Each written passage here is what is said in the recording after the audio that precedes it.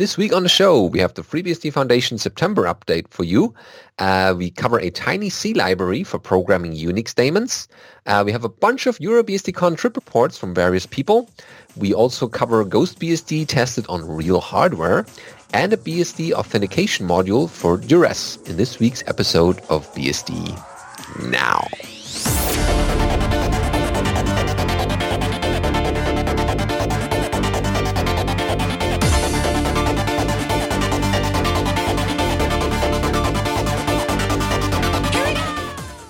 BSD Now, episode 269, Tiny Daemon Lib, recorded for the 24th of October 2018. Hello, I'm your host, Benedikt Reuschling. And I'm Alan Jude. And we have a great episode prepared for you this week. And we start off with headlines. The September FreeBSD Foundation update letter, we haven't covered much, so it's time for that now. Might as well put up my Foundation hat here. Starting off with the message from the executive director, Deb Goodkin, reading, Dear FreeBSD community member, it's hard to believe that September is over. The Foundation team had a busy month promoting the FreeBSD operating system all over the globe, bug fixing in preparation for 12.0, and setting plans in motion to kick off our fourth quarter fundraising and advocacy efforts. Take a minute to see what we've been up to. That's what we're going to do here. And please consider making a donation to help us continue our efforts supporting FreeBSD. Because we can't do this without you and your support. All right. Yep. Alan, get into the developer projects or development project update. So here's an update from some of the staff of the Foundation who are working on things. In preparation for the release of FreeBSD 12, they've been working on investigating and fixing a backlog of kernel bug reports. Of course, this kind of work is never finished, and we will continue to make progress even after the release. But in the past couple of months, I have fixed a combination of long-standing issues and recent regressions. Of note is a pair of Unix domain socket bugs, which have been affecting various applications for years. In particular, the one was affecting Chromium tabs, would cause them frequently to hang unless the workaround was manually applied to the system. And the bug had actually started to affect recent versions of Firefox as well. So fixing these issues gave me an opportunity to revisit and extend our regression test suite for the Unix sockets layer. And while in turn resulted in some related bugs being identified and fixed as well. Of late, I've also been investigating reports of issues with ZFS, in particular those reported on FreeBSD 11.2. A number of regressions, including a kernel memory leak and issues with ARC reclamation, have been fixed for 12.0. Investigations of other reports are ongoing. So these are being investigated by Mark Johnson, but myself and Alexander Moten have also been investigating similar reports affecting 11.2 and 12. I committed, I think, 4 fixes in the last couple of days, and Alexander has half of the fixes for zpool remove committed, and he and I think, have identified the problem for a second bug as well. Oh, excellent. So yes, there will be a large number of improvements being made at the last minute here. Yeah. Well, all those fixes are good for a good purpose, because then 12 is reliable and stable, and with all these new features coming in. Yeah, so the one that I started trying to deal with was a resource deadlock when you're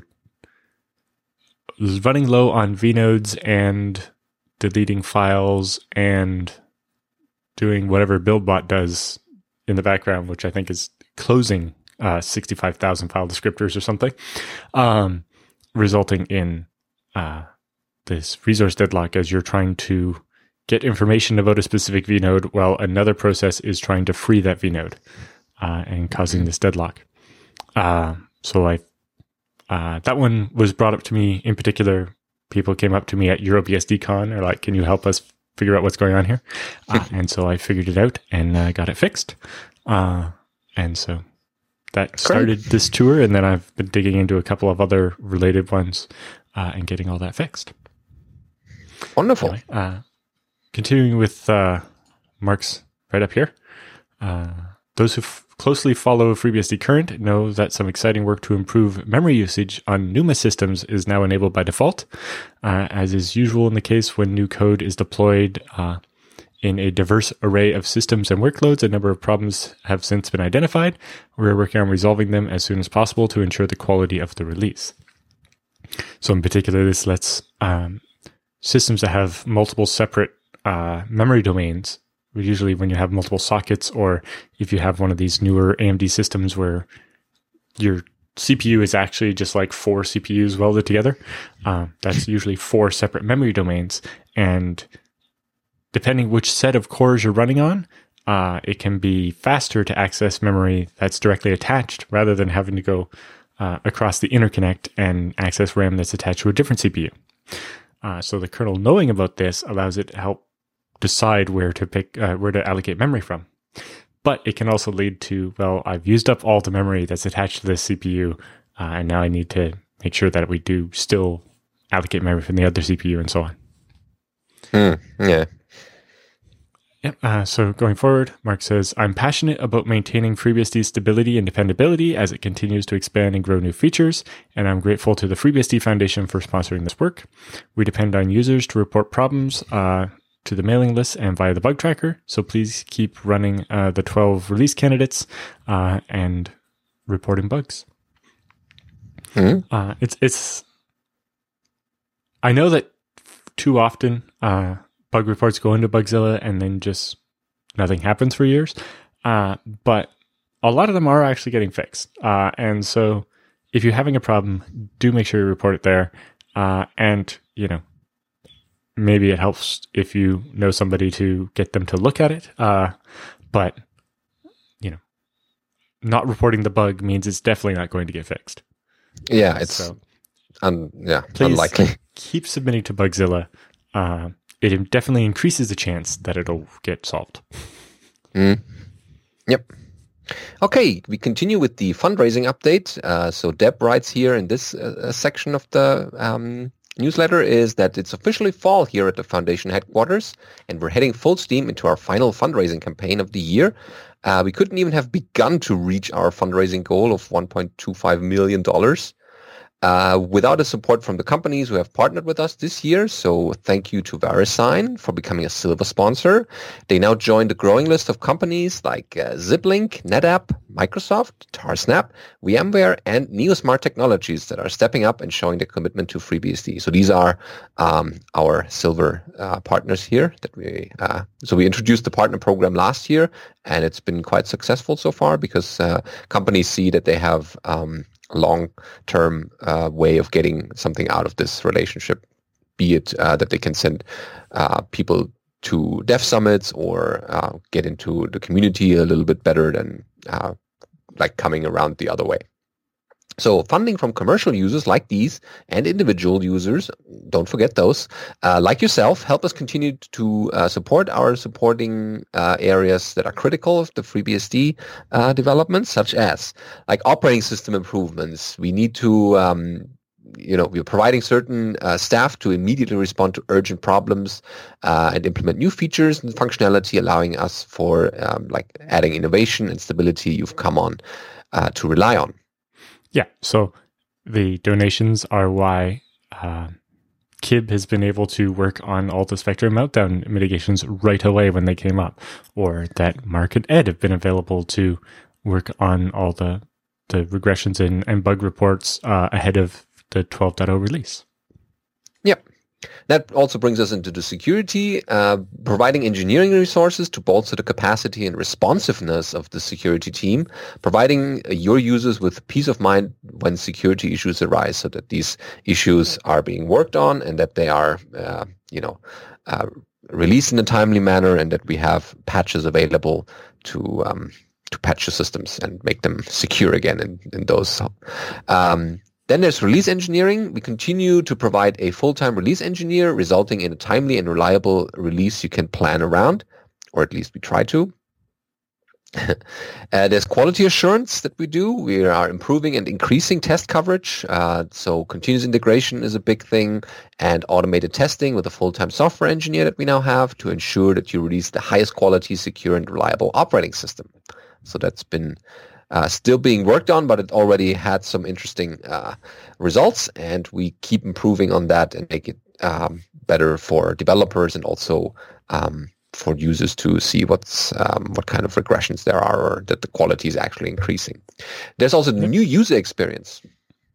So we improved the process and documentation for getting new people involved with FreeBSD and supporting those people as they become integrated into the FreeBSD community, providing the resources you may need to get new folks up to speed. So these could be flyers or getting started guides or pretty much anything that you would need to get your feet wet. That also ties into training a little bit. So that's the next part here. Supporting more FreeBSD training for undergraduates, graduates, and postgraduates. So because these are the people that are, growing up into the IT world, and we might as well teach them a little bit about FreeBSD, and then we have more sustained developers coming into because they're already familiar with the system. So growing the community means reaching people and catching their interest in system software as early as possible, and providing you with a bigger pool of candidates with the FreeBSD skills you're looking for. And that also interests companies because they need to hire these people. And last but not least, face-to-face opportunities. We're facilitating collaboration among members of the community and building connections throughout the industry to support a healthy and growing ecosystem and make it easier for you to find resources when questions emerge. So again, we can continue the work above if we meet our goal this year. And for a donation, could be any size, could be a couple of dollars, could be a bigger donation, as much as you can have or that you can spend. We'll appreciate that donation, and it helps us, reach these goals or sustain them. Okay, next up is the release engineering update. Yep. So the release engineering team continues working on the upcoming 12.0 release. At present, the 12.0 schedule has been adjusted to allow for necessary work in progress to be completed. Of note, one of the big ones was getting OpenSSL in the base system updated from 1.0.2, which goes end of life in about 14 months, to 1.1.1, which is the long-term support release that will allow us to keep the same version, major version of ABI of OpenSSL for the 5-year lifetime of the 12.0 branch. And this is to in order to avoid breaking the ABI of the established stable branch down the road when 1.0.2 goes out of support. Also, due to the level of non-trivial intrusiveness that has already been discovered and addressed in the project branch for that work, it is possible the schedule might have to be adjusted by another week to allow time for things to settle down. In particular, OpenSSL 1.1 also changed a bunch of the ABIs and stuff. So the way you actually use OpenSSL in each application changed, which is causing a bit more fallout than expected. But there's a release schedule up on the website, and that's updated as we go. And it is basically the current status, which should see the first beta shipping next week, if things can manage to stabilize. If all goes well, yeah. Yep. Next up, we have a trip report from Marie-Hélène Caveno. Sorry, I butchered that. Anyway. First, she'd like to start by thanking the FreeBSD Foundation for sponsoring her trip to BSD Cambridge. I wouldn't have managed to attend otherwise. I've used FreeBSD in both personal and professional deployments since about the year 2000. And over the last few years, I've got more involved with development and documentation. So, talking about the trip, she managed to arrive at Gatwick in London at midnight on Monday, August 13th, and take the train to Cambridge, and decided to do some tourist activities. And then as she was walking from the train station to Churchill College, she says she ran into Alan outside the hotel. Although, actually, I think I caught up to her rather than... She was ahead of me. Anyway, I saw somebody ahead of me with luggage who resembled somebody I knew, so I sent them a text message. And suddenly... you see them stop, pull out their phone, look at it, turn around, and wave. Anyway, Monday was mostly spent settling in, recouping from travel, and hanging out with a bunch of us. I think myself, Brad, Will, Andy, Ed, and Marie went out for dinner. Anyway, that's just the start of the trip report. If you want to read the rest, there's a link. It gets into all the interesting things that actually happened at the Developer Summit. It's always interesting to see somebody else's perspective, even a conference I've been to, actually just seeing what other people did while they were there and which parts they found the most interesting or that they remembered the most. When I had my Google Summer of Code student come to BSD Cam in 2017, I was very interested in just the amount of stuff that I was in the room for that I kind of had slipped my mind, mostly because not enough sleep, so not implanting in my brain correctly. But I was like, how did you keep such detailed notes of everything that happened? I wish I could do that. Yeah, that's good to see as the same conference from different perspective and the common things you like and the sessions you couldn't go to and things like that. Yeah, and that's why I really like when we also get the trip reports from people who's their first conference or even just when they're relatively new to conferencing. Getting their trip reports I always find very enlightening. And in addition to people who have never gone, helps them get excited. I know a number of people whose first conferences happened at some point this year said it was because of the issues or because of the trip reports we've already talked about. And hopefully we see even more. Yeah, they've been in similar situations. It's their first time, but for everyone, it's a very interesting and unique experience. All right, let's continue with the continuous integration update. So the FreeBSD Foundation has sponsored the development of the project's continuous integration system, which is available at ci.freebsd.org over HTTPS, of course, since June, that is.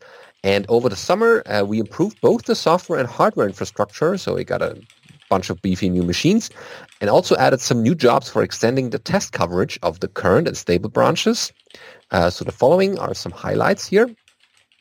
So we have new hardware. The Foundation purchased 4 new machines for scaling up the computation power for the various test jobs.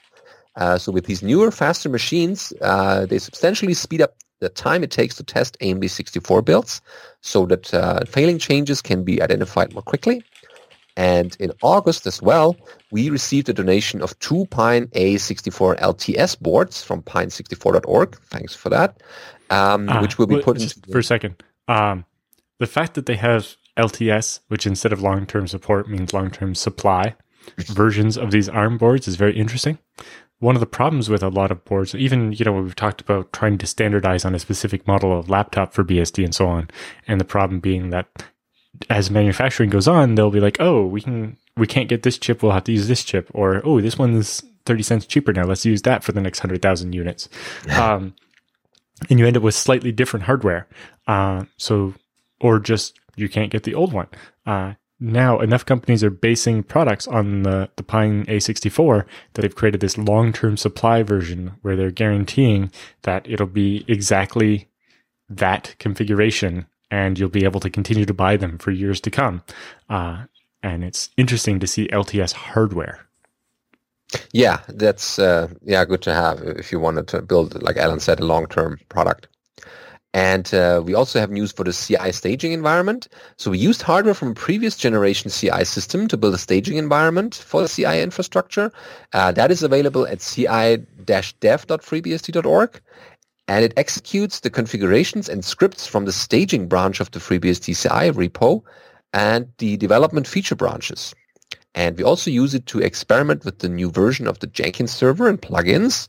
And having a staging environment avoids affecting the production CI environment, so reducing the downtime.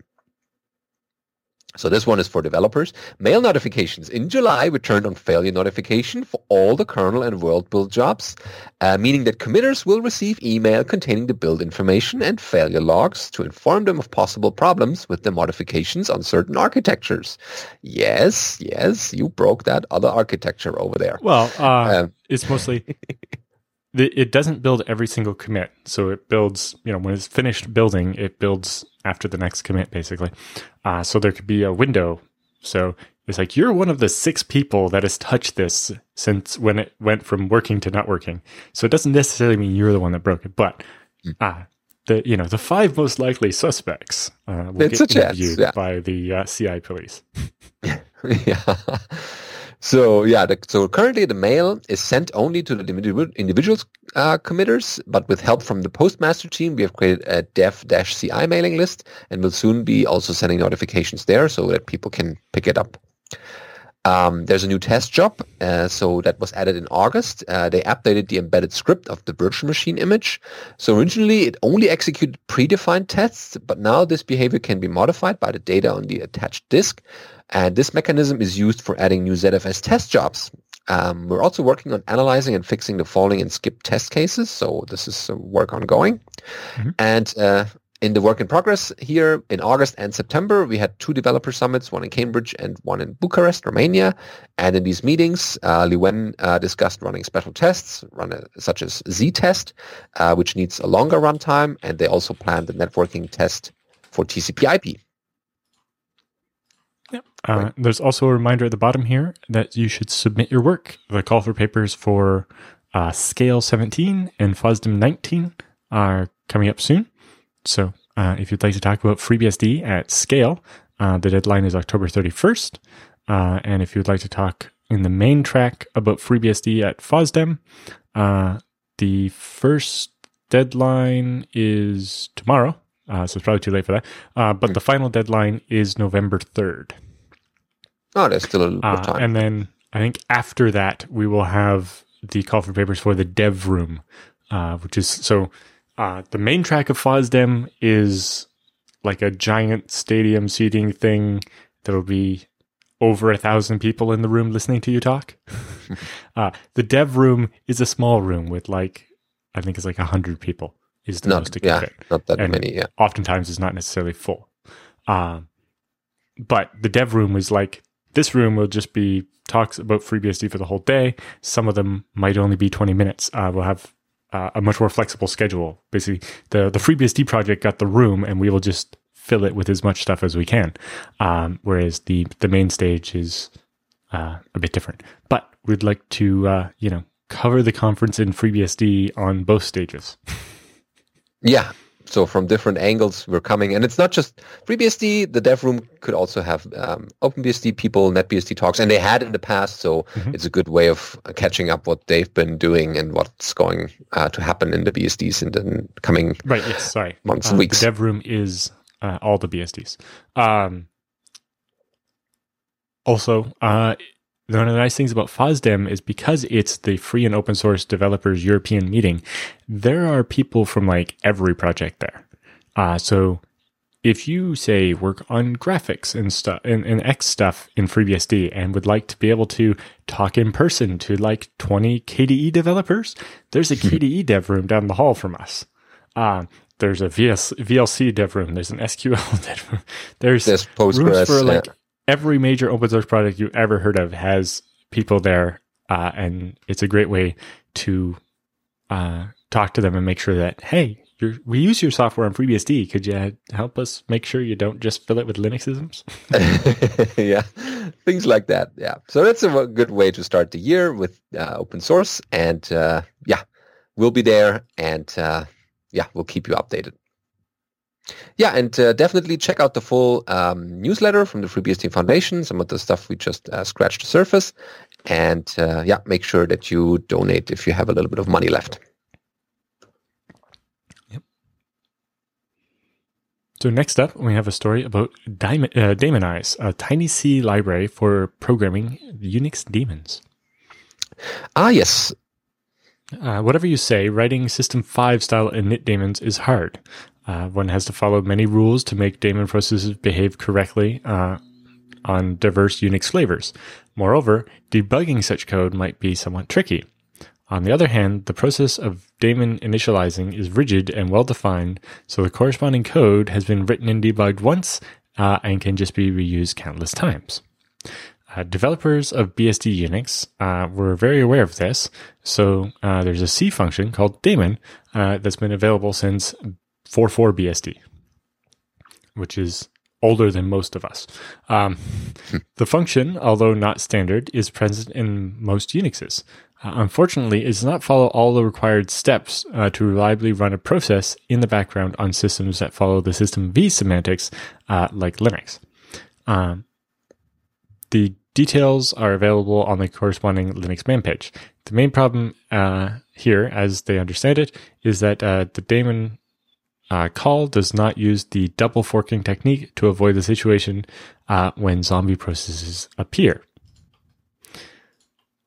So whenever I encounter a problem like this, I know it's time to write a tiny C library. This is exactly what the Daemonize tool is. It was up here on GitHub. The library consists of only 2 files, which are meant to be integrated into your source tree, so you embed this into your program. Recently, I have updated the library and realized that it would be good to describe how to use it on the website. For this reason, I want to make a Windows service, and they have battle-tested template code for doing just that.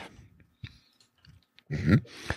So looking at the System 5 daemon initialization process, to make discussions clear, we shall quote the steps which have had to be performed during a daemon initialization according to the daemon man page on Linux. I do it to demonstrate that this task is trickier than one might expect. So here we go. First, close all open file descriptors except for standard in, standard out, and standard error, the first 3 file descriptors. This ensures that no accidentally passed file descriptors stay around in the daemon process. On Linux, this is best implemented by iterating over /proc/self/fd to find a list of all open file descriptors for your process. Mm-hmm.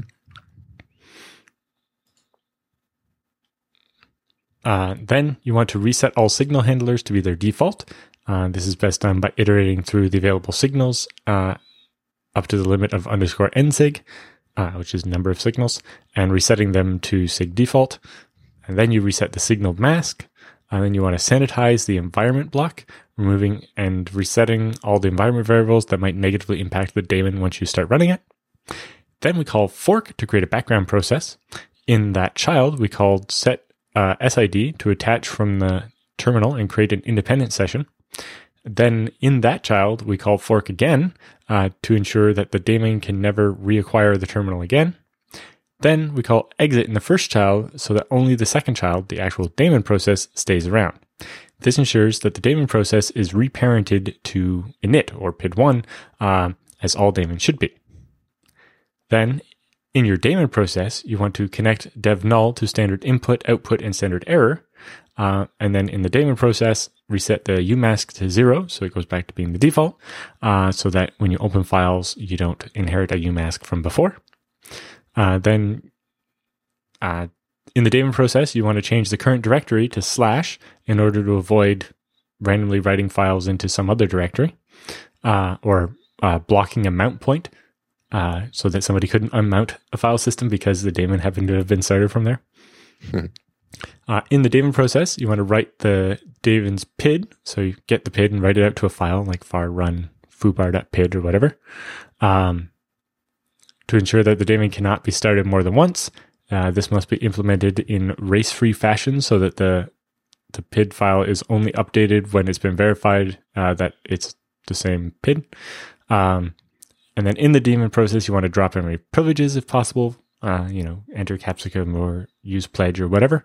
And then from that daemon process, notify the original process that started this initialization that is complete.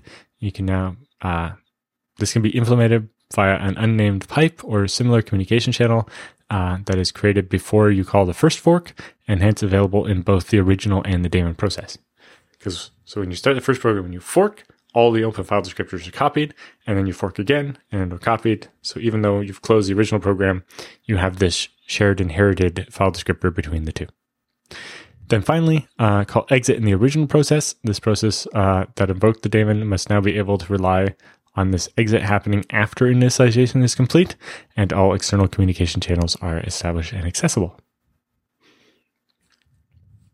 So it says the Disqus library does most of the above mentioned initialization steps for you, as it became immediately evident that implementation details of some of these are heavily dependent on the internal logic of your application, so it couldn't do everything for you. But in general, you call daemonize with some flags like default or do not close existing file descriptors or keep the signal handlers or don't reset the umask or don't chdir. And then you call run daemon and tell it what program to launch, basically. Mm-hmm. And then they also have some example code on how to do this. Oh, yeah. So you can see there's a lot of things that need to be first reset or initialized.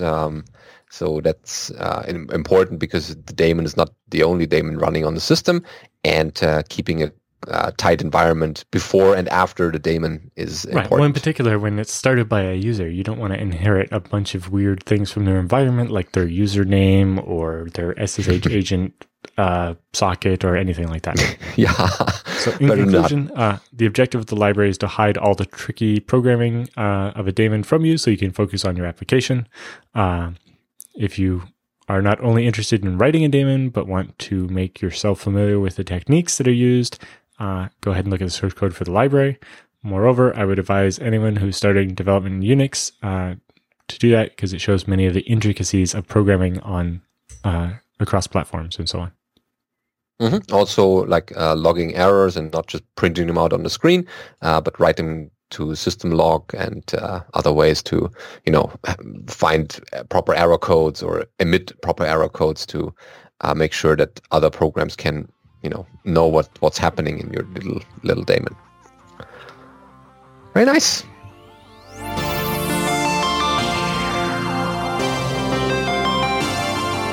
So, time for news roundup this week. We have the EuroBSDCon 2018 travel report and obligatory picks from the NetBSD blog. And you can see a picture here from the people who were there. So this is posted by Maya Rashish. This was my first big BSD conference. Oh, wow, here we go.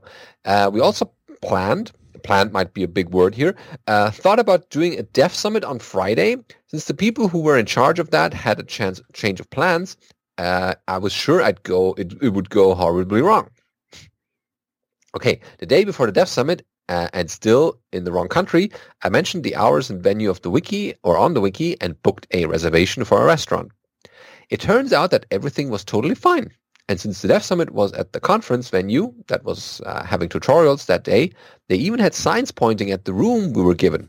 So thanks, EuroBSDCon conference organizers, for that. Excellent.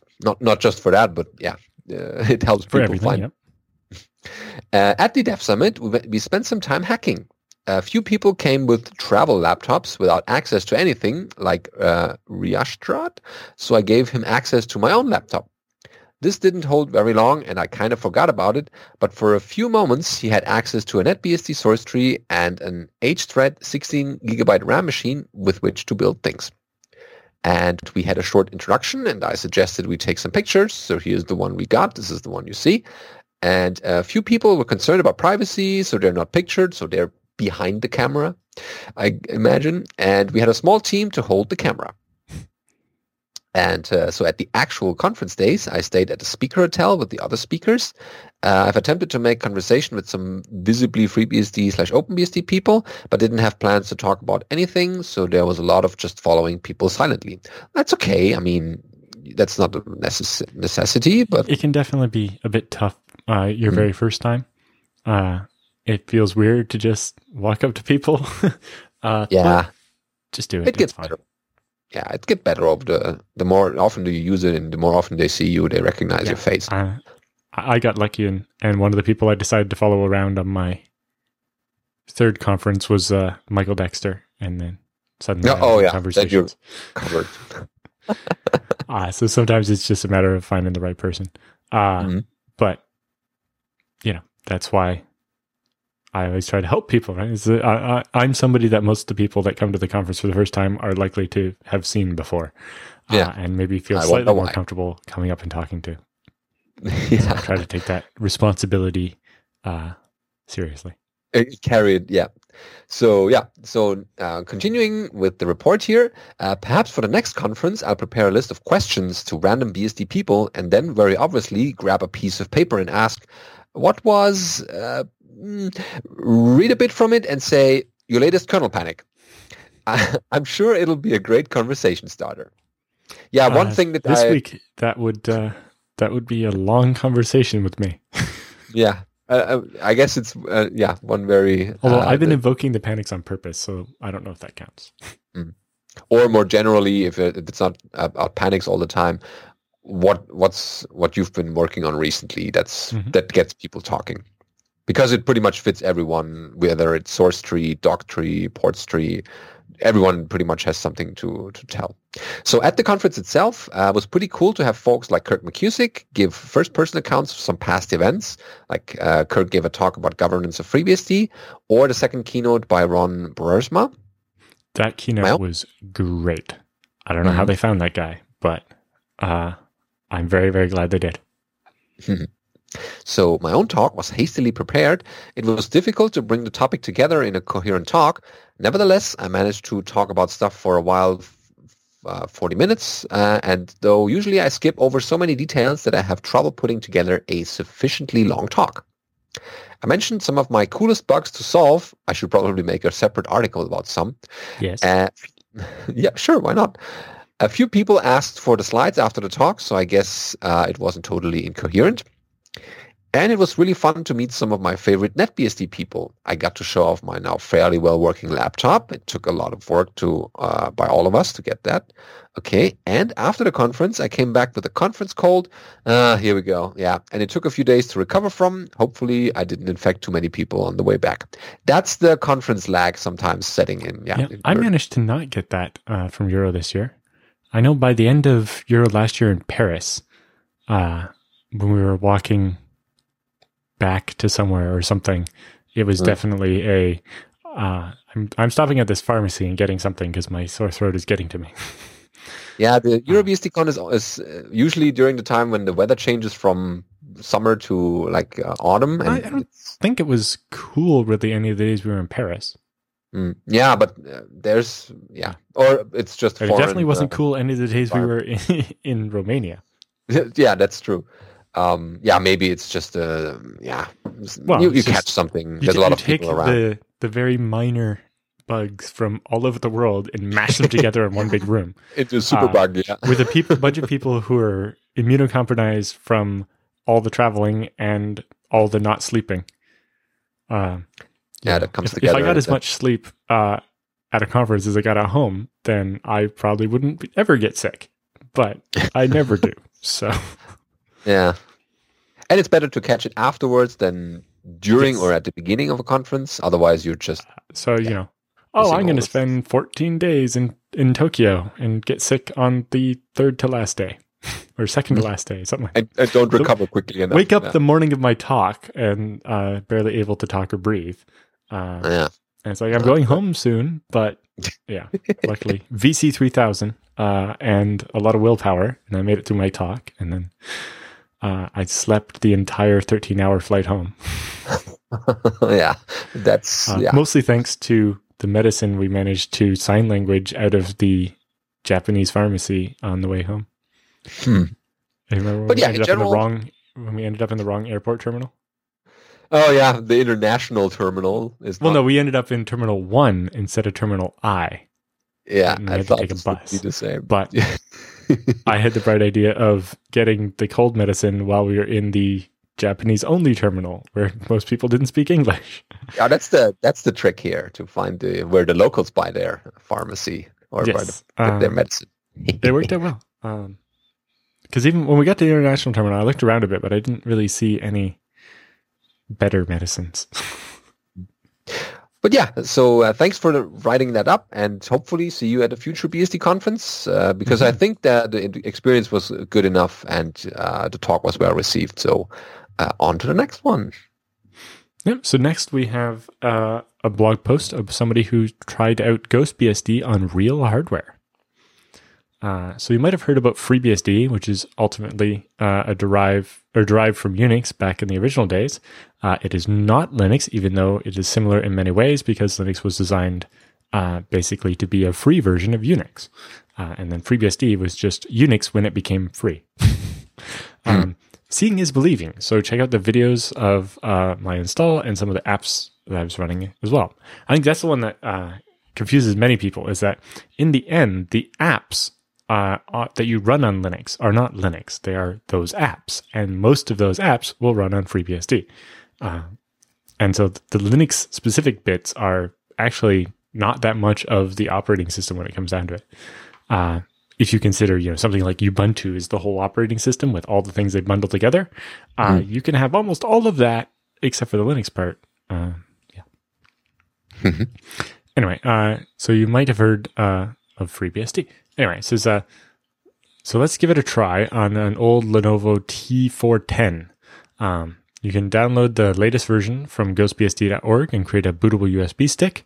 Turns out that was surprisingly difficult as Rufus did not work and created a corrupted drive. I had to follow this procedure under Windows using, the Win32 Disk Imager, which I'm very familiar with. I use it all the time.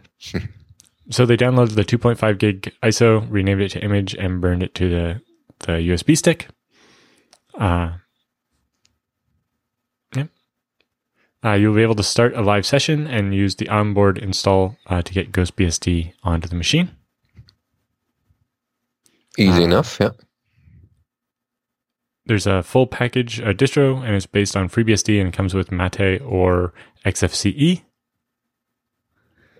You can see what it looks like here. So they say, let's give it a try. And they poke around on it. They say, I did encounter some bugs or quirks along the way.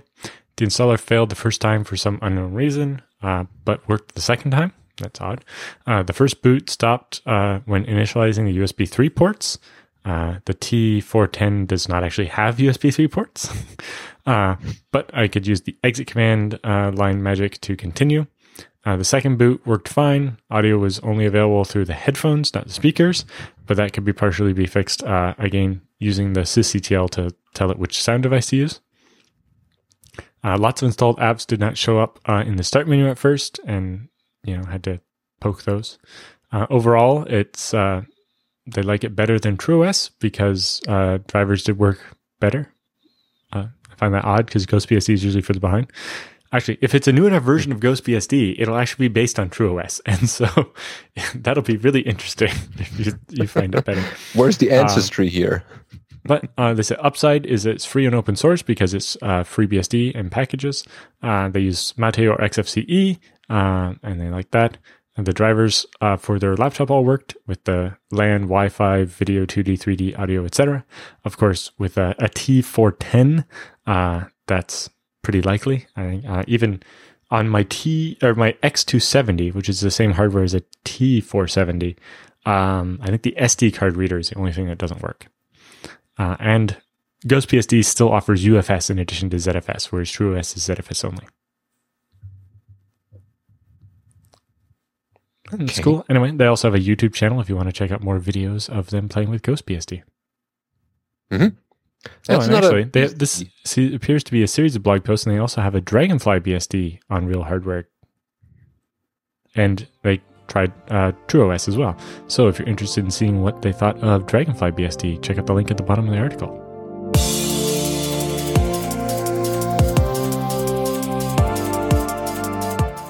Time for BSD Bits this week. We have a big list this week, starting with EuroBSDCon 2018 and NetBSD sanitizers. So this is over at the NetBSD blog by Kamil Rytarowski. Writing, I presented the state of NetBSD sanitizers during EuroBSDCon 2018 held in Bucharest, Romania. I gave 2 talks. One covered userland sanitizers and the other one kernel sanitizers. Unfortunately, video recordings from the conference are not available because they didn't do any, but I've uploaded my slides online, so there are links to both slide decks. And besides participating in the conference and preparing for the travel and talks, I've been researching the lib unwind port to NetBSD and further integration of Lua. The lib unwind port from the non-GNU project has been approaching to passing 22 out of 33 tests, and the current blocker is the lack of signal trampoline handling or annotation. Signal trampoline is a special libc function that's registered into the kernel and that is used as a helper routine to install and use signal handlers.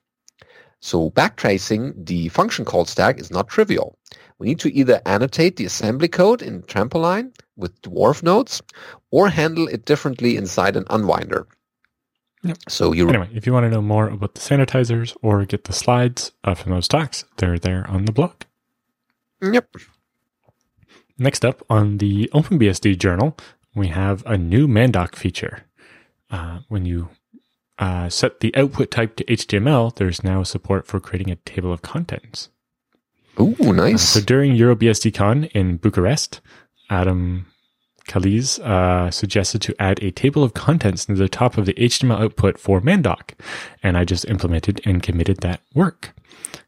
It is only done when both of the following conditions are true. You've explicitly asked for HTML and a table of contents, and the page in question has at least 2 non-standard sections. Otherwise, the tables would be boring and pointless.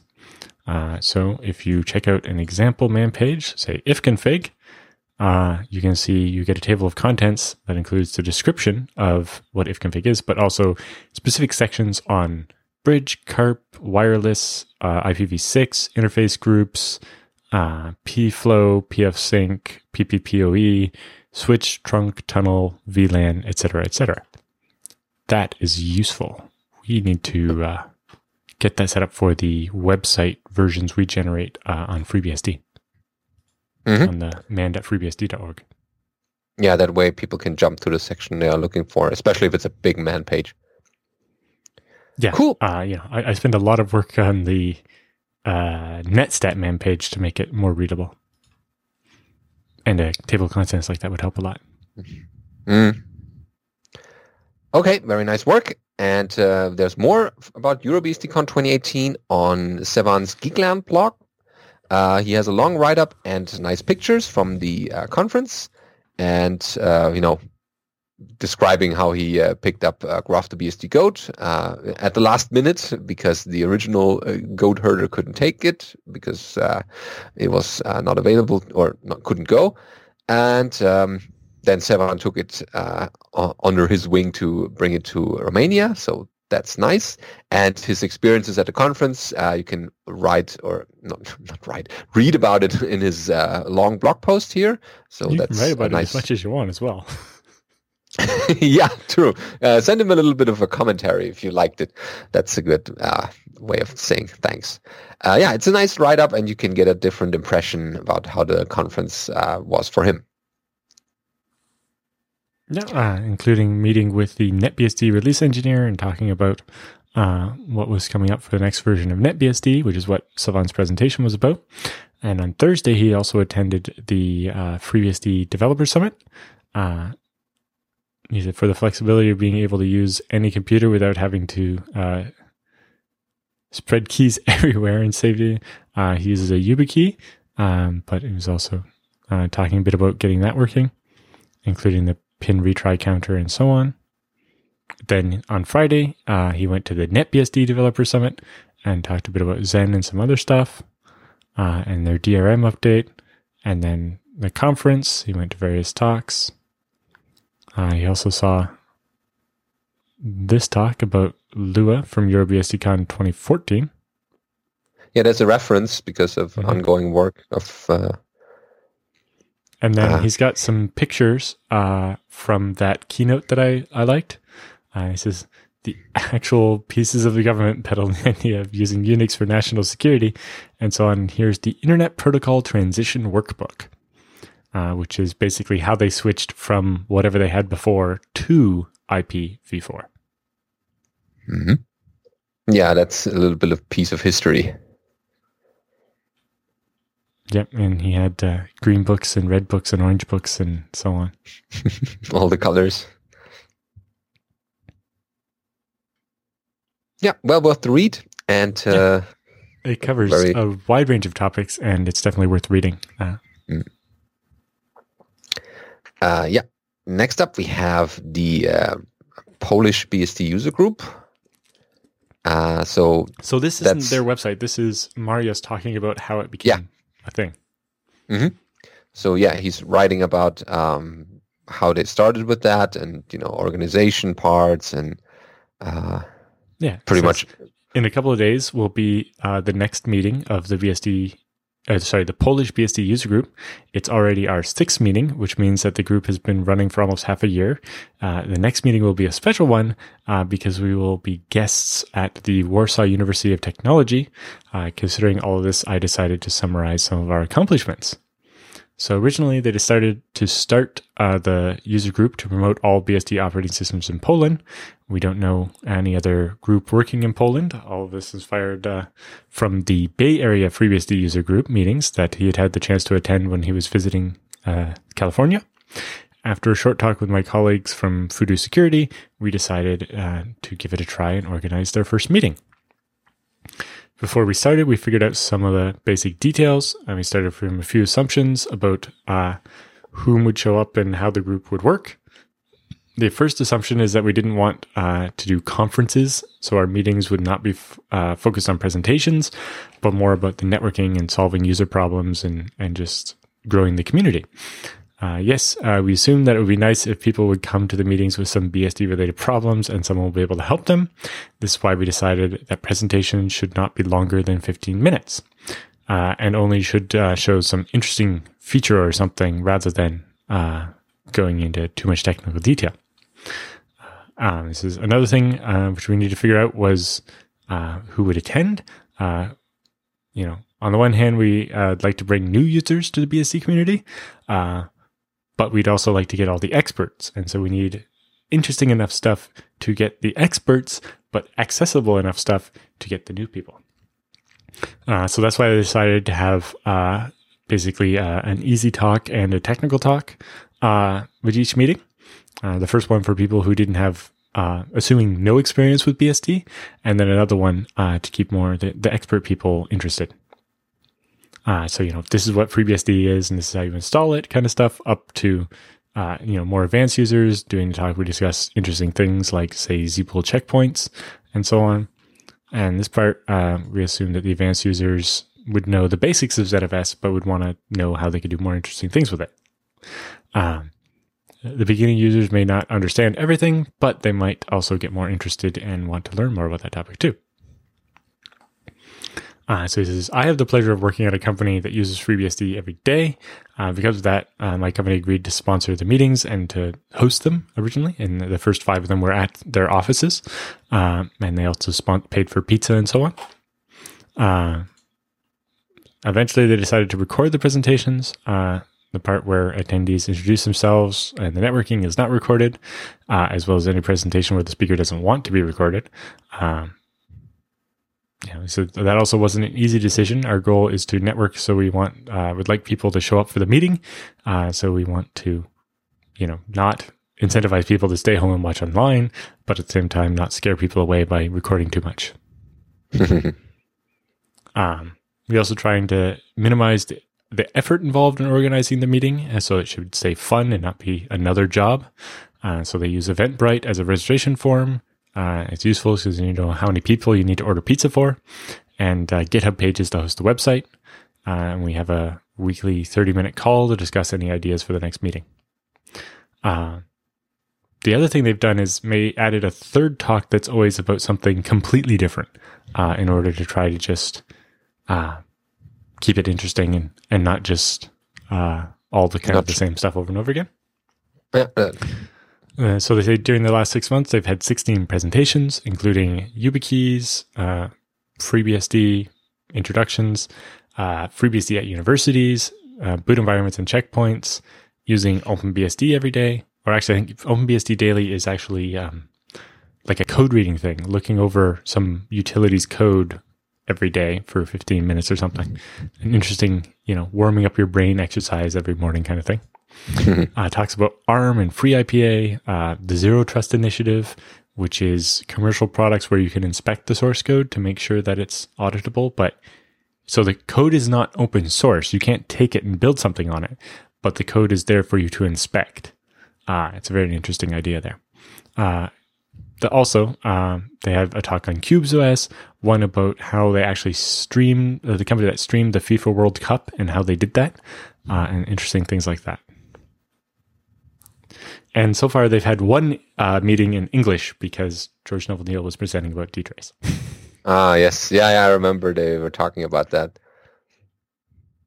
So yeah, very cool. And you can see the evolution of a user group, how it evolves and how many people, that it becomes a regular thing and that people are attending it, and the format they chose. Yeah. So thanks very much to Marius for putting all this together. I know that some other people that have considered starting a user group would find the lessons you've learned so far to be very useful, and just seeing that it's worked for other people helps, and then also knowing what pitfalls to avoid and so on. Mm-hmm. Okay, next up, there's the question, what year is this? Or what year is it? This is this is a podcast, an audio podcast. So this is Garbage.fm with Brendan Mercer and Joshua Stein. It's after we interviewed Brendan Mercer on this podcast, suddenly he decided to start his own podcast. See what influence we have? An OpenBSD focused podcast. Okay, very nice. So check it out. And topics on this one include using 1Password, using HashiCorp Vault on OpenBSD, using 5 gigahertz Wi-Fi and doing channel selection on OpenBSD, and running OpenBSD on a 2017 MacBook. Mm-hmm. Cool. So there's a wide variety of topics. Mm-hmm. And next up we have the demo at 50. If I read that correctly, yeah.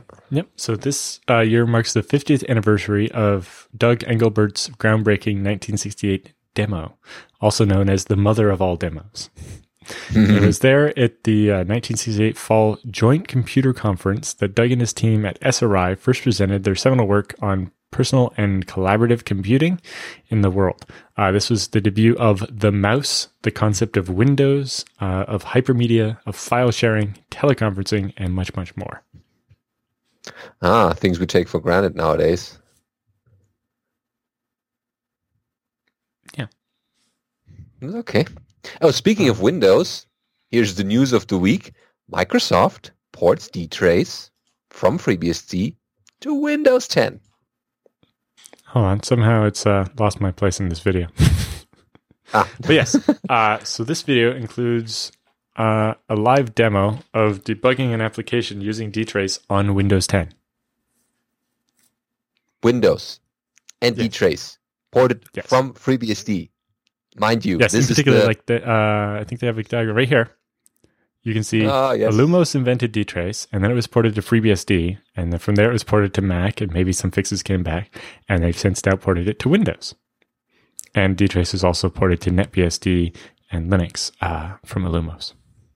Yes. So now you can find out what all these crazy blue screens of death were about, or what caused them. Much more, I think, about tracing applications, but yes. Yeah, well, at least there's some debuggability happening now on Windows. Yes, better than we had before. You can't. It's a blue screen is much like a panic. You can't detrace after it's panic. Yeah, sure. But yeah, for all these crashes and all these things that happen on Windows, and you have no idea where they're coming from. You have in particular, I think in their example, they showed a performance regression they were seeing and how they solved it. In particular, it turned out that one of the two sides of the pipe they were reading, they were doing over the network version instead of the local only version, and it made it much slower than it needed to be. Mm-hmm. Yeah, but dtrace is flexible. The important thing here, if you look at it, is the dtrace code is exactly the same. So your dscripts are exactly the same, other than the fact that, the system call names start with the letters NT. Okay. And are all camel case. So it's like camel case NT process create instead of, fork or whatever. But you can carry over your scripts and then just make a couple of adjustments. All the concepts you already know from dtrace just apply to Windows. The one-liners. I don't know when you'll be able to get your hands on this. I bet the guy porting ZFS to Windows would find this extremely helpful. If people provide feedback and moral support in any way, then that certainly keeps people going to do the final bits of porting. Yeah, well, that one's official port done by Microsoft, though. Oh, excellent! Much better than what I anticipated even. No, this is a presentation with Microsoft people on the Microsoft stage at the Microsoft conference. Mm-hmm. Okay, who would have thought way back when Cantrell developed that one that's now made its way into Windows? Literally every OS would have it, right? Linux, BSDs, Mac and OS, Windows. Universal debugging tool. Yeah. Start learning now. Next up is OpenBSD joins Twitter. So there's the OpenBSD channel on twitter.com. And you can see the little banner here from one of the CDs and a couple of people here. There's also Roger Moore there, I see. And a couple of tweets have happened already and over 3,000 followers already. So if you're interested in the latest developments and chitter chatter on OpenBSD, check out that channel or follow it even, like I do. Yep. Okay, but there's more BSD bits. We have NetBSD curses RIP offline improvements. Is that one word or is it RIP offline? It seems like it. Okay, so it's rather short. It says, I implemented RIP offline in NetBSD and it shipped in -8, so NetBSD 8. It now transpires there were a few problems with the implementation, mainly in regards to screen resizing, which is an extension to POSIX, but supported by ncurses and PD curses. And many improvements have been made with regards to compatibility with NetBSD and the others, but there are the following caveats. So NetBSD will only resize standard cursor, and word cursor windows like PD curses. It will also clear the window when resized, and NetBSD will resize and reposition the ripped off lines like ncurses.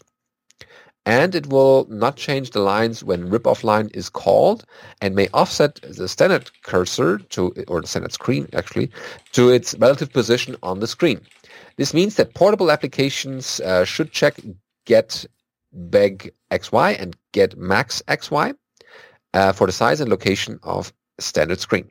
The expectation is that the client will redraw all windows, including ripped off windows on key_resize events, and it's also expected that the client will resize any other windows and it has a cleaner idea of where things should be on the screen, so it's proportion rather than curses guesstimation.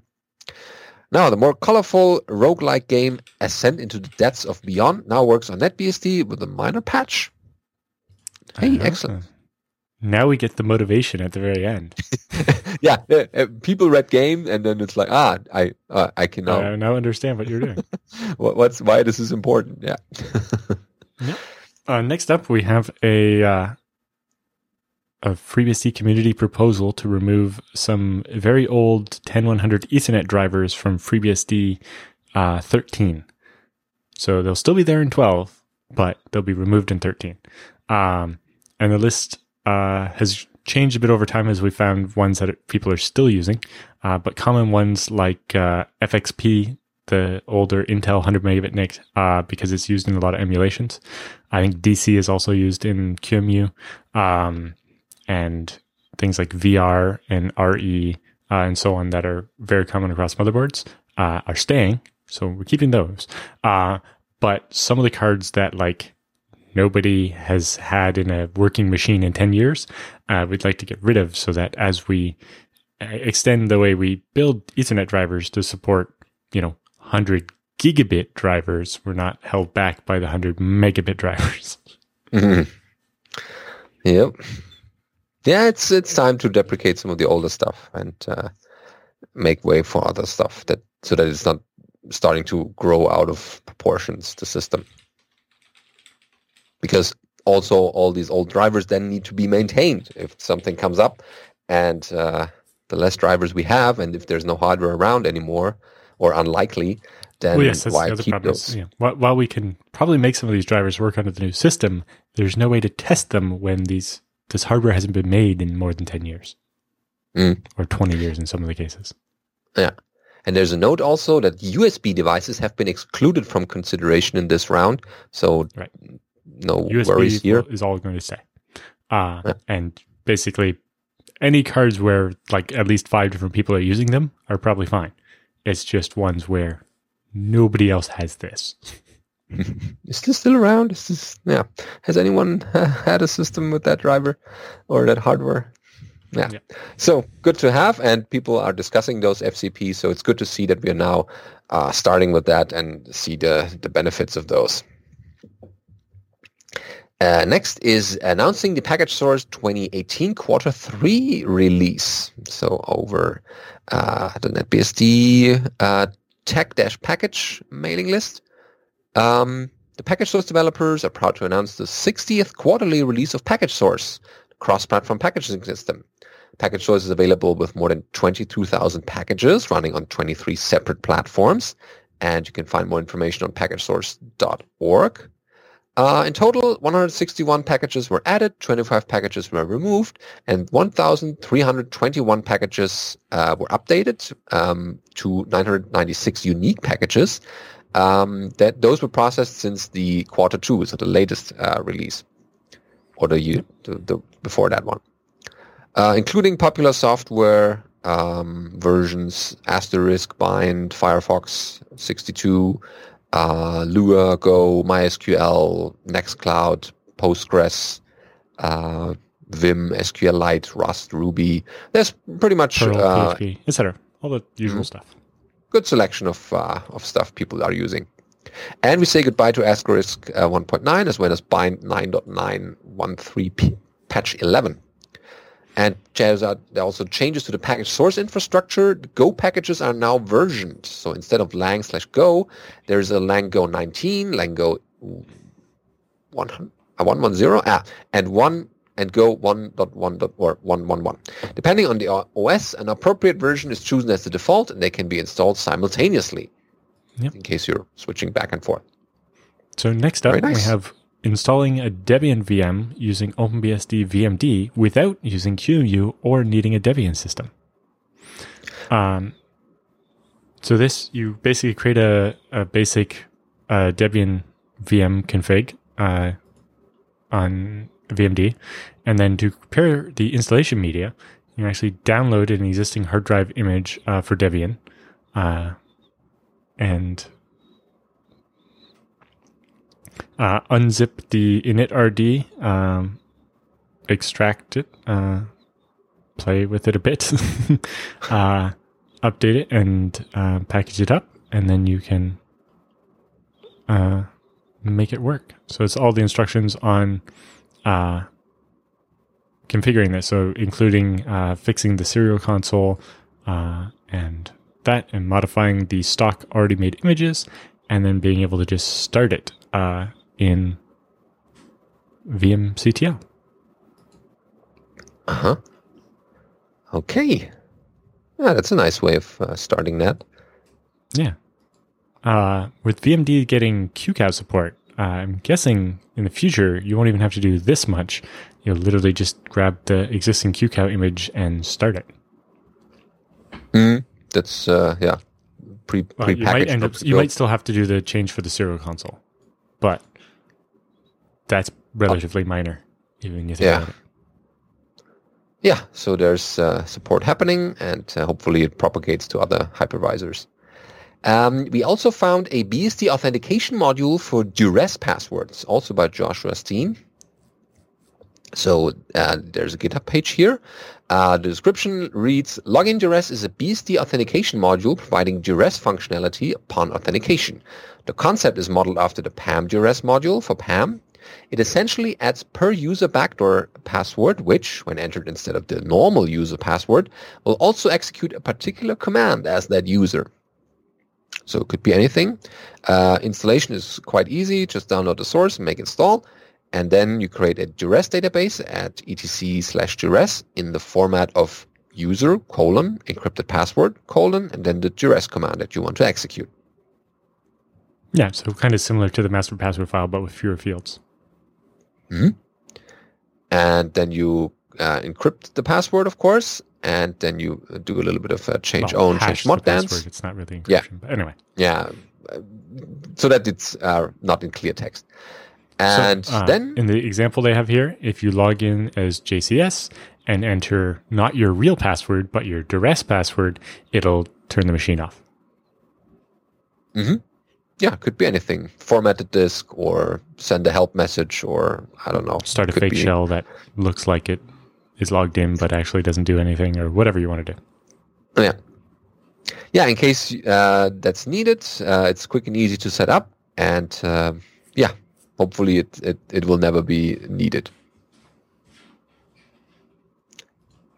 And last but not least, we have disk price / performance analysis over so on... This is our friend Mariusz Zaborski pointing to an updated version of this post over on the FreeNAS forums, where they have a large selection of models of hard drive, and basically looking at the best dollars per gigabyte of storage multiplied by performance or something. Oh yeah, and graphs also. Oh, cool. This is comprehensive. Well worth digging deeper into. So like looking at it right now, 3.5-inch NAS drives average cost by size per year. We can see that your 9.9 terabyte drive, your 900 and some odd gigabyte drive, is this price, and then as the different sizes, you can see that there's this weird spike at 5 terabytes. It's kind of a slightly odd size, but you can get 4 or 6 for less per gigabyte. Yeah, and you can of course order by the type, the form factor, the size, or performance things like rotations per minute. Yeah, so you can see that on your 4 terabyte drives, the slower drives are slightly cheaper per gigabyte. Oh, wow. This is pretty comprehensive in one big Excel spreadsheet. Very nice. Good work. On to the question. And I guess that brings us into our feedback and question section. We're running a little bit low on questions, so don't forget to send them or anything that you always wanted to know or ask us or have a problem with. Send it to feedback@bsdnow.tv, and then we'll have more content for this section. And people get help this way, either from us or from someone else who knows the answer better than we do. So first up is user called DJ with a zombie ZFS question. Starts with, Dear Alan, Benedict, and JT, and TJ and Chris, if you are out there. They are. As a stalwart BSD user for roughly 16 years and avid BSD Now listener since episode 1, I wish to thank you profusely for 5 and more years of what is by far one of the most entertaining, informative, and useful multimedia production on the internet and beyond. Oh, wow. Thanks. That's high praise here. Praise. Please keep up the good work. Yeah, we're 5 years and counting. We're here. Thanks for all that good feedback. So going forward, I hope to be better at contributing comments and questions to the show. Yeah, we already did. Believe it or not, there have been many times when I had wanted to write in to ask something or add something, but always get too busy.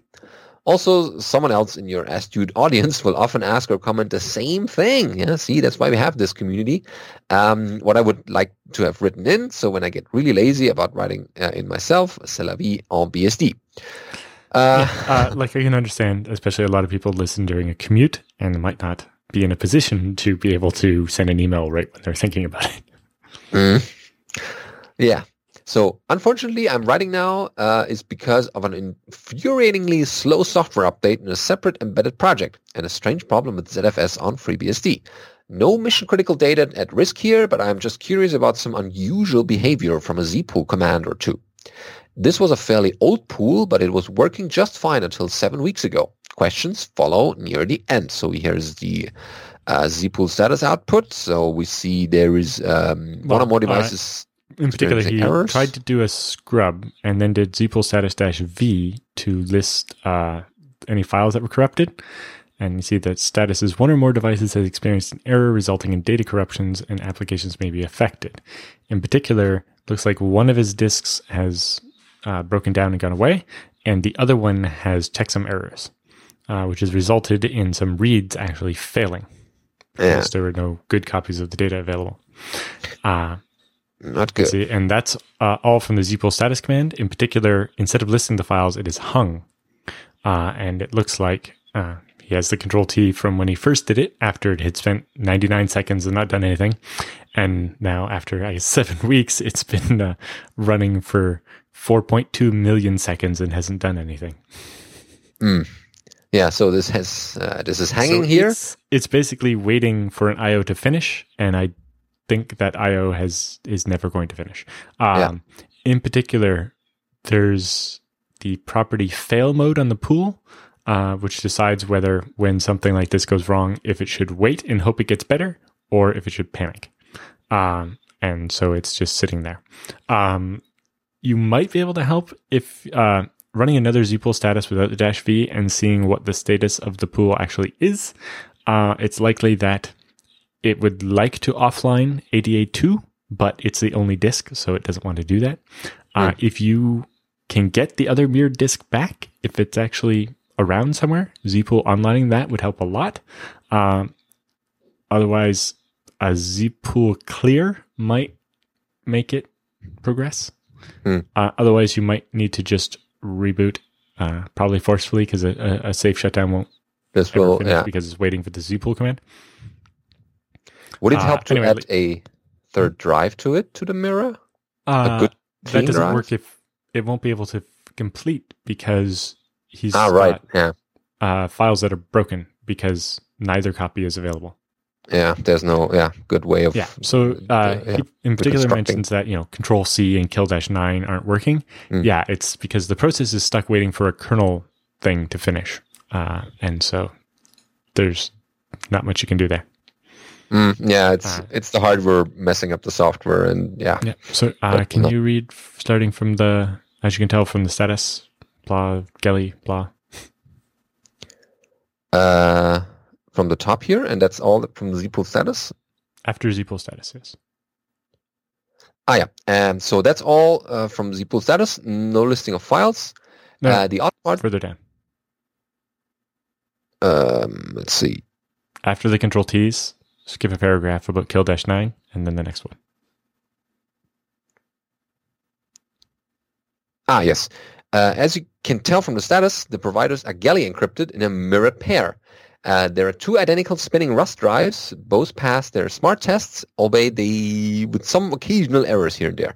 So when I last had the pool mounted, I had written some data, then unexpectedly lost power a few hours later, and then suddenly discovered that my UPS battery was dead as a doornail.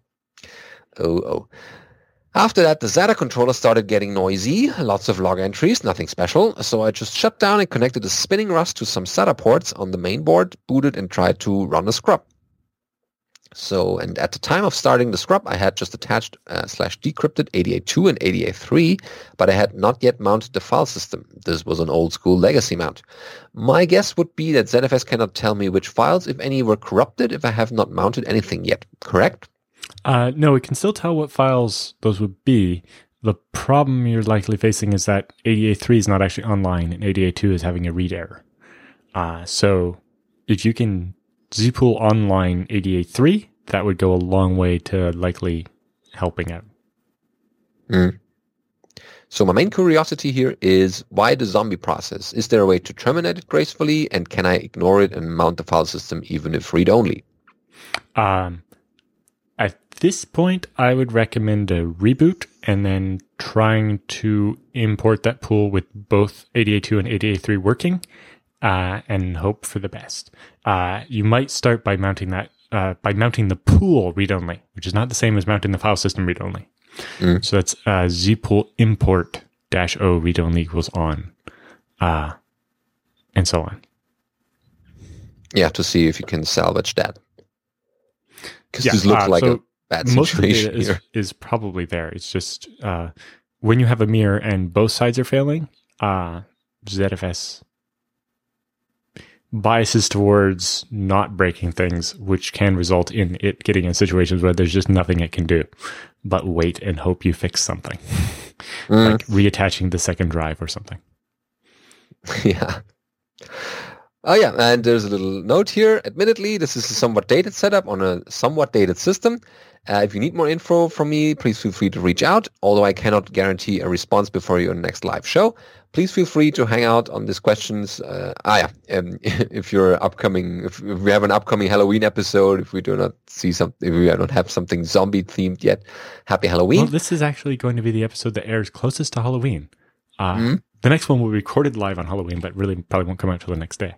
So it'll be too late for Halloween. So, not on purpose, but we've basically done that. That covers it. Yeah. We're recording it 2 weeks early, so it's a little weird. But yeah, thanks in closing for all your hard work in producing this wonderful show. Thanks. And you all have my eternal undead respect and admiration. Well, thank you. I really appreciate how you like it, and spread the word, and hopefully you get your pool back, or at least the data on it. Let us know how it worked out. Okay, next up is Joshua with an ARM Tier 1 question, or how to approach it. Goes like this. Hi there. First, a disclosure. I'm affiliated with the company Solid Run Limited, as you can see in the from address, the email we originally got. And maybe more important, my ARM board Park is sponsored by them. However, with the exception of the Solid Run wiki page, everything below is done on my free time and not paid for. Okay, so here it goes. A few episodes back, I was delighted to hear that supporting the Macchiato bin as a Tier 1 platform is a goal. I have taken some personal interest in running in FreeBSD on some of my ARM boards, which happen to be mostly by Solid Run. Sadly, I was always stopped in my tracks. After building FreeBSD from source and making a bootable microSD image, I did never figure out how to run the resulting system as a production machine. This is mostly because I could not figure out how I was supposed to build, test, and finally deploy the updates. And it appears to me that all the infrastructure relies on making ARM a Tier 1 platform. I now have two 32-bit ARM boards that can run FreeBSD thanks to the work of SemiHalf in Poland. In addition, I have integrated the bits into Crouton for building bootable SD card images for both. And now I don't know what to do for pushing things forward. I'm hesitant doing anything productive with these boards without a good update mechanism. A friend of mine has the same hesitation for her ARM v6-based Raspberry Pi, and she wanted to put FreeBSD on it, but was put off just like myself from putting it for anything serious. My Raspberry Pi is still running the RaspBSD image from years ago. But yeah, again, you want updates at one point. Maybe you know a way to raise interest here or find the right people. Please note that I'm not a FreeBSD user or see myself as part of the FreeBSD community. Not yet. I spent my life on Linux and currently consider FreeBSD for two embedded use cases, namely router and NAS. Things I would be willing to contribute. So regularly test FreeBSD builds on my devices to help decide if the set build can be published as an update.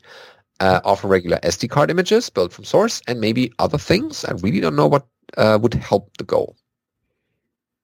Yeah, so the biggest problem is that the traditional update mechanism, FreeBSD update, gets really, really, really slow on SD cards because it's basically reading every file, calculating the SHA-256, which takes a while, and then updating the file with binary diffs, which is a lot of random access and so on. So that's kind of a problem, and package-based doesn't work yet. So how to do updates gets more tricky. If you have a big enough ARM64 board where you can do ZFS, you could do something like what I presented at EuroBSDCon using ZFS boot environments as an update mechanism. Because then you would just do one big linear sequential write to update the operating system, basically. But again, even on SD cards, that's getting pretty...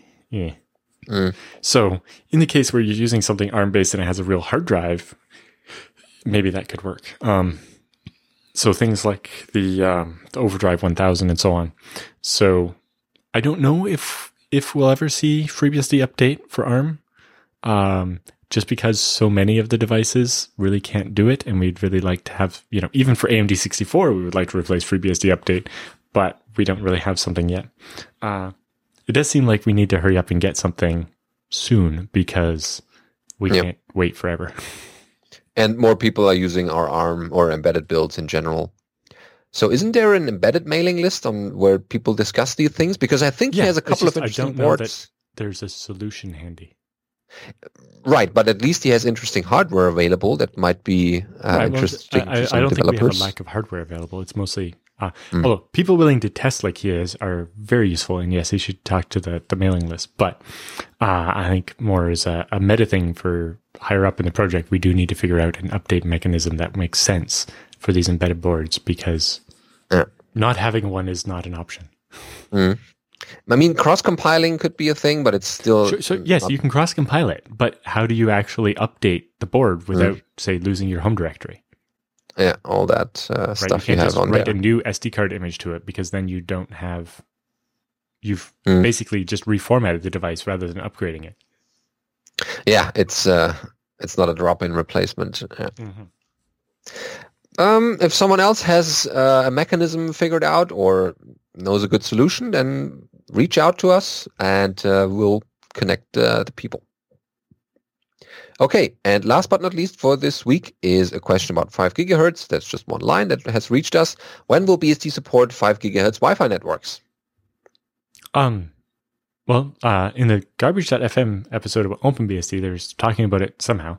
I believe 1 or 2 or maybe 3 of the wireless drivers in FreeBSD support 5 gigahertz. I'm pretty sure I've had my IWN connect on 5 gigahertz before, although I'm not 100% sure. I don't know. Wireless is not really my thing. Hopefully Bjorn is going to work on Wi-Fi, and then we'll have Wi-Fi. Yeah, and for that spectrum. So hopefully Wi-Fi 6. The naming there. What they're calling AC now, right? It's less letters, more numbers. Hopefully that will when they skip letters, when it went A, B, C or whatever, that'd be fine. But it went A, B, G, N, A, C. It's like, so which alphabet is that? More sense there. We have no. Maybe some of the man page lists to 5 gigahertz support, so you have to look at individual drivers. A lot of it is missing, and it needs to be done. And probably the best way to do that is make a donation to the FreeBSD Foundation and explicitly in the comments mention 5 gigahertz Wi-Fi support. And that you need it, and then that should be sponsored. They'll fund the work to get it done. It's been a bit of a difficult job finding people who have the right skills to be able to do the work. There are not that many of them in the world, and Wi-Fi is popular, so Wi-Fi developers tend to get hired to do things. And then don't have time for open source work anymore. But in general... they're doing open source work on something else for somebody who's paying them. Yeah. Yeah, it's what it is, and but I think as more devices support that, the more need there will be, and someone will sit down and make that happen. Okay, that pretty much wraps up our show. Again, if you find something on the internet that's BSD worthy on the show, or if you are having a question for us, then send it to feedback@bsdnow.tv, and we'll cover it in a future episode.